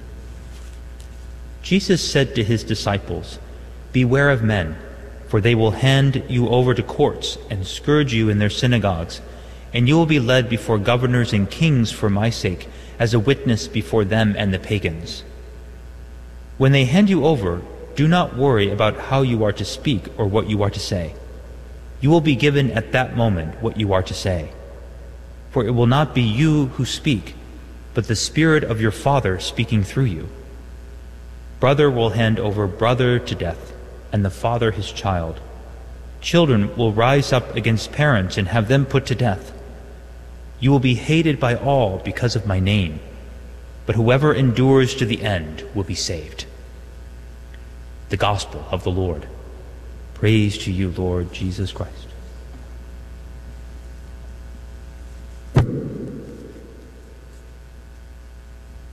it could seem a bit jarring at times when right after we celebrate the beautiful and somewhat sometimes sentimental feast of Christmas, the very next day we celebrate the proto-martyr, the first martyr, St. Stephen, one of the first deacons ordained for the church, that he could serve at tables, to serve the poor, so that the apostles could focus more on the Word of God.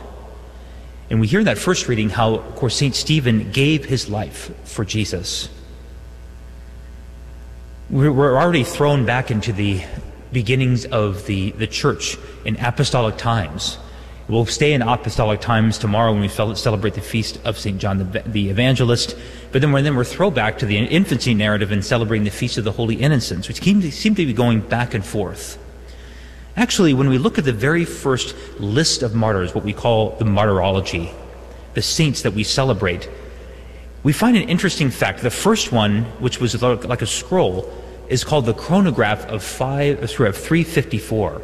So already in the middle of the 4th century, we recognize that we celebrated Christmas, that the day after Christmas was the Feast of St. Stephen, then St. John the Evangelist, and then the Feast of the Holy Innocents. And the reason why is because the birth of Christ is our birth into eternal life. The birth of Christ, his Dies Natalis, we celebrate on the day that we die. That's why we celebrate for martyrs the day on which they gave their life for Christ, the day that they died. Christ came into this world so that we could be with him. Or as I think it was Fulton Sheen who put it this way, he says, every man comes into this world in order to live, but Jesus Christ came into this world to die for us, to open the gates of heaven. The other thing that's very important, we recognize why we celebrate these great saints at the very beginning of the year, of the church year, is that each of these has a way they identify themselves with Jesus. When we look at the martyrdom of St. Stephen, he actually, on his heart and in his mouth are the very same words that Jesus had in his passion. Father, or Lord, forgive them for this sin. Into your hands I commend my spirit. St. Stephen identified himself with Jesus. In fact, he was accused of even the very same thing that Jesus was accused of speaking against the temple, as saying, he says that this man, Jesus, will destroy this temple and change all of the customs of Moses. Of course, that's not what Jesus said. Jesus was speaking about his body. But Stephen is accused of the very same thing Jesus is accused of. We think about the feast tomorrow, St. John the Evangelist. We're reminded of the words of Jesus from the cross, where he says to his mother, "Mother, behold your son." Speaking of St. John, behold your son. In a way, the son, the new son, John, being identified with Jesus. And then on the December 28th, the Feast of the Holy Innocents, it really is a case of mistaken identity. Herod is trying to search out Jesus to destroy him, and so he goes, well, every child, just to make sure that I get the right one, any child, he will take his life. It's a case of mistaken identity. All those children were identified as being the Christ, or possibly, and so they gave their life. They could not raise their voices, but they gave their life, shed their blood to protect Jesus. This is the importance of this feast, that the grace of God that has been given to us, the law came through Moses, but grace and truth came through Jesus Christ. And that grace allows us to be able to identify ourselves more with Jesus, to conform our life to his. This is the Christmas mystery. And this is why we celebrate the feast of St. Stephen, who identified himself so profoundly with Christ. May we do the same by God's grace in our life. Amen.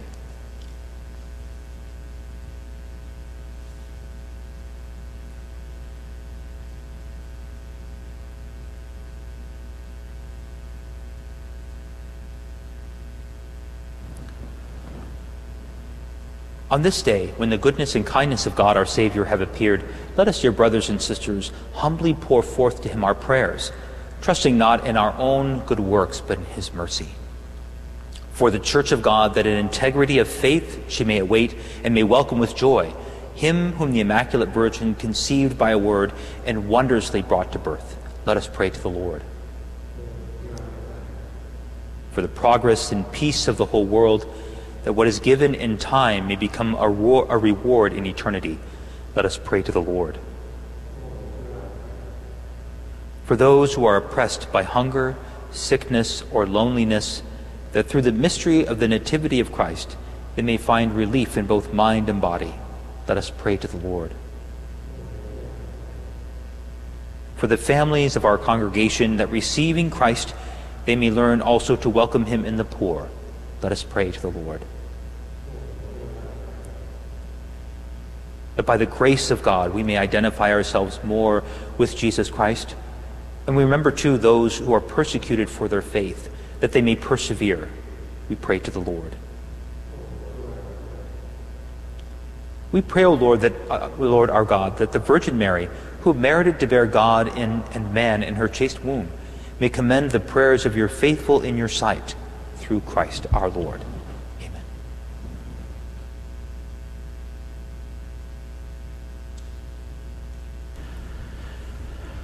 Good King Wenceslas looked out on the feast of Stephen, when the snow lay round about, deep and crisp and even. Brightly shone the moon that night, though the frost was cruel, when a poor man came in sight, gathering winter fuel. Hither, page, and stand by me, if thou know'st it telling, yonder peasant, who is he, where and what his dwelling? Sire, he lives a goodly hence, underneath the mountain, right against the forest fence, by St. Agnes' fountain. Bring me flesh and bring me wine, bring me pine logs hither, thou and I shall see him dine, when we bear them thither. Page and monarch, forth they went together, through the rude wind's wild lament, and the bitter weather. Pray, dearly beloved, that my sacrifice and yours may be acceptable to God, the Almighty Father.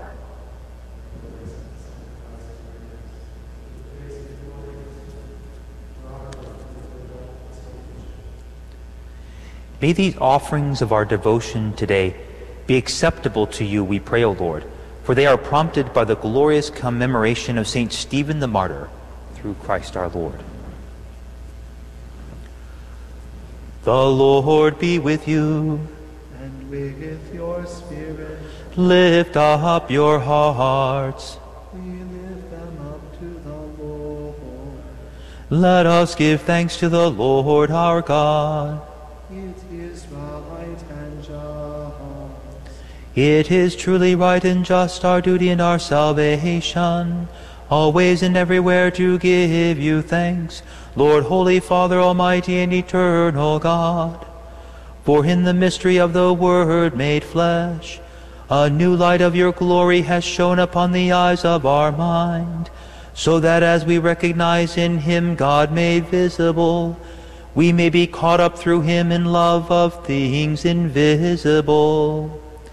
And so with angels and archangels, with thrones and dominions, and with all the hosts and powers of heaven, we sing the hymn of your glory, as without end we acclaim. Sanctus, Sanctus, Sanctus Dominus Deus Sabaoth, pleni sunt caeli et terra, gloria tua, Hosanna in excelsis, benedictus, qui venit in nomine Domini, Hosanna in excelsis. You are indeed holy, O Lord, the fount of all holiness. Make holy, therefore, these gifts, we pray, by sending down your Spirit upon them like the dewfall, so that they may become for us the body and blood of our Lord Jesus Christ. At the time he was betrayed and entered willingly into his passion, he took bread, and giving thanks broke it, and gave it to his disciples, saying, "Take this, all of you, and eat of it, for this is my body, which will be given up for you."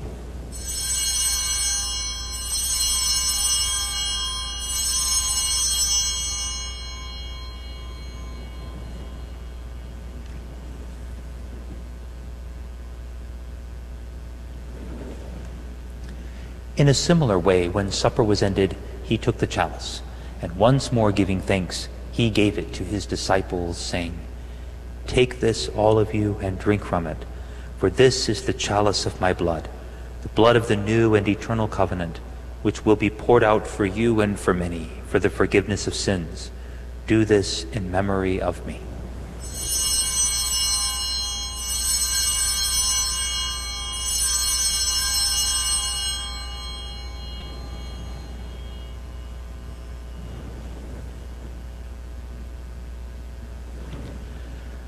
The mystery of faith. We proclaim your death, O Lord, and profess your resurrection until you come again.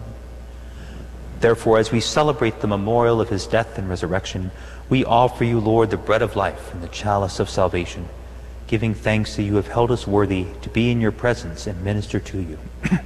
Humbly we pray that partaking of the body and blood of Christ, we may be gathered into one by the Holy Spirit. Remember, Lord, your church spread throughout the world, and bring her to the fullness of charity, together with Francis our Pope and Michael our Bishop and all the clergy. Remember also our brothers and sisters who have fallen asleep in the hope of the resurrection, and all who have died in your mercy. Welcome them into the light of your face. Have mercy on us all, we pray, that with the Blessed Virgin Mary, Mother of God, with Blessed Joseph, her spouse, with the blessed apostles and all the saints who have pleased you throughout the ages, we may merit to be co-heirs to eternal life, may praise and glorify you through your Son, Jesus Christ. Through him and with him and in him, O God, Almighty Father, in the unity of the Holy Spirit, all glory and honor is yours forever and ever. Amen.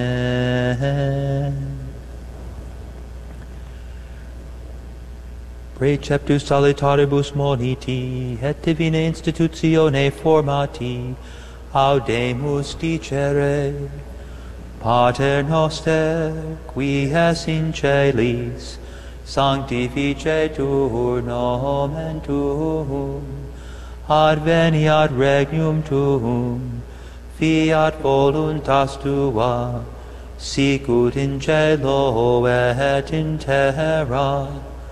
Panem nostrum quotidianum da nobis hodie, et dimite nobis debita nostra, sicut et nos dimitimus debitoribus nostris, et ne nos inducas in tentationem, sed libera nos a malo. Deliver us, Lord, we pray, from every evil. Graciously grant peace in our days, that by the help of your mercy we may be always free from sin and safe from all distress, as we await the blessed hope and the coming of our Savior Jesus Christ. For the kingdom, the power, and the glory are yours, now and forever. Lord Jesus Christ, who said to your apostles, "Peace I leave you, my peace I give you," look not on our sins, but on the faith of your church, and graciously grant her peace and unity in accordance with your will, who live and reign forever and ever. The peace of the Lord be with you always. And with your spirit. Let us offer to the sign of peace.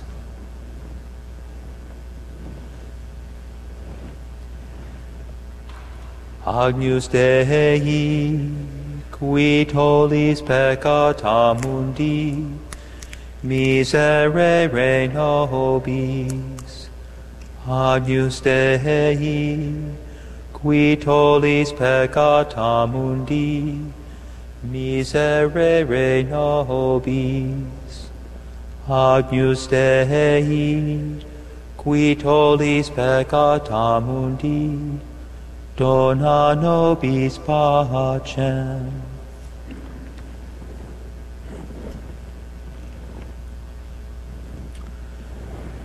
Behold the Lamb of God. Behold him who takes away the sins of the world. Blessed are those called to the supper of the Lamb. Lord, I'm not worthy you should enter under my roof, but only say the word, and my soul shall be healed.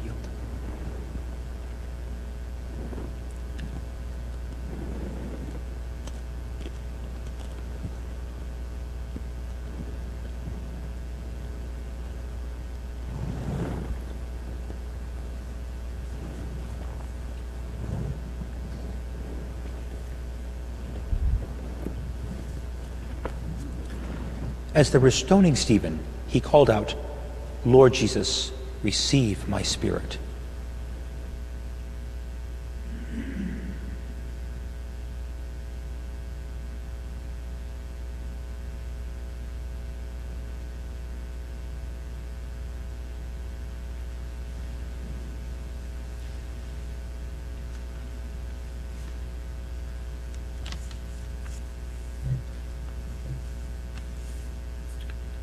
For all those unable to receive sacramental communion at this time, we offer this act of spiritual communion.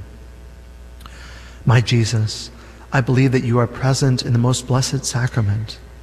I love you above all things, and I desire to receive you into my soul. Since I cannot at this moment receive you sacramentally, come at least spiritually into my heart. I embrace you as if you were already there, and unite myself wholly to you. Never permit me to be separated from you. Amen.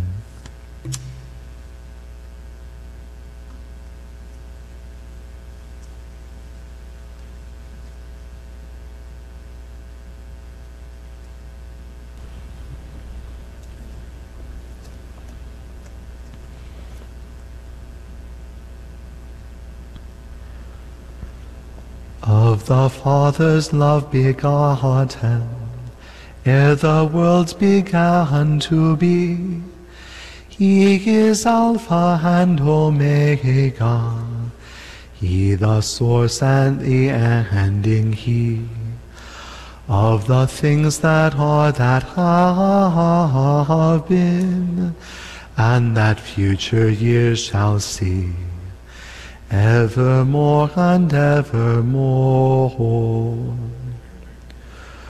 O that birth forever blessed, when the Virgin full of grace, by the Holy Ghost conceiving, bare the Saviour of our race, and the babe the world's Redeemer, first revealed his sacred face, evermore and evermore.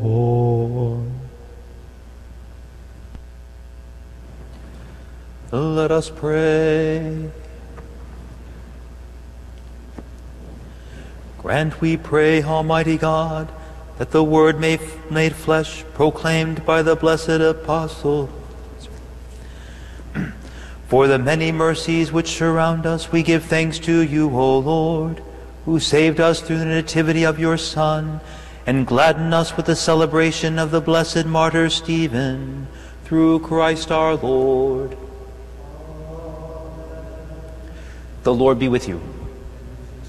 May Almighty God bless you, the Father, and the Son, and the Holy Spirit. Go forth, the Mass is ended. Thanks be to God. Joy to the world.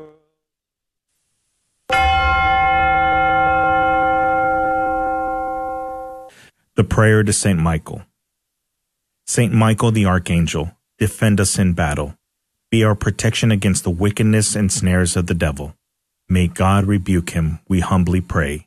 And do thou, O Prince of the heavenly host, by the power of God, cast into hell Satan and all the evil spirits who prowl about the world, seeking the ruin of souls. Amen.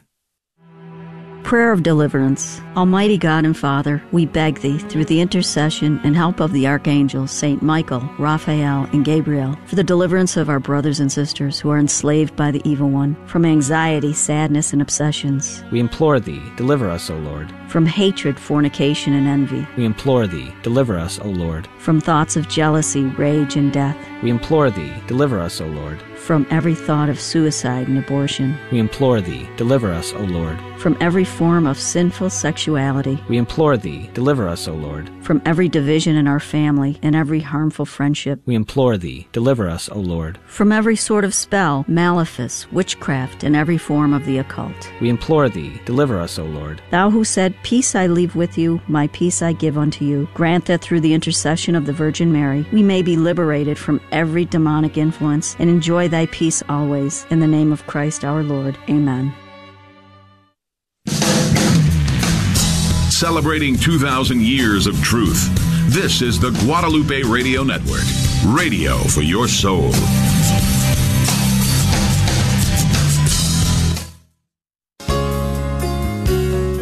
Hi, this is Maureen Sanders from Holy Rosary Church in Rosenberg, Texas. You are listening to KSHJ 1430 AM, Catholic Radio for Houston.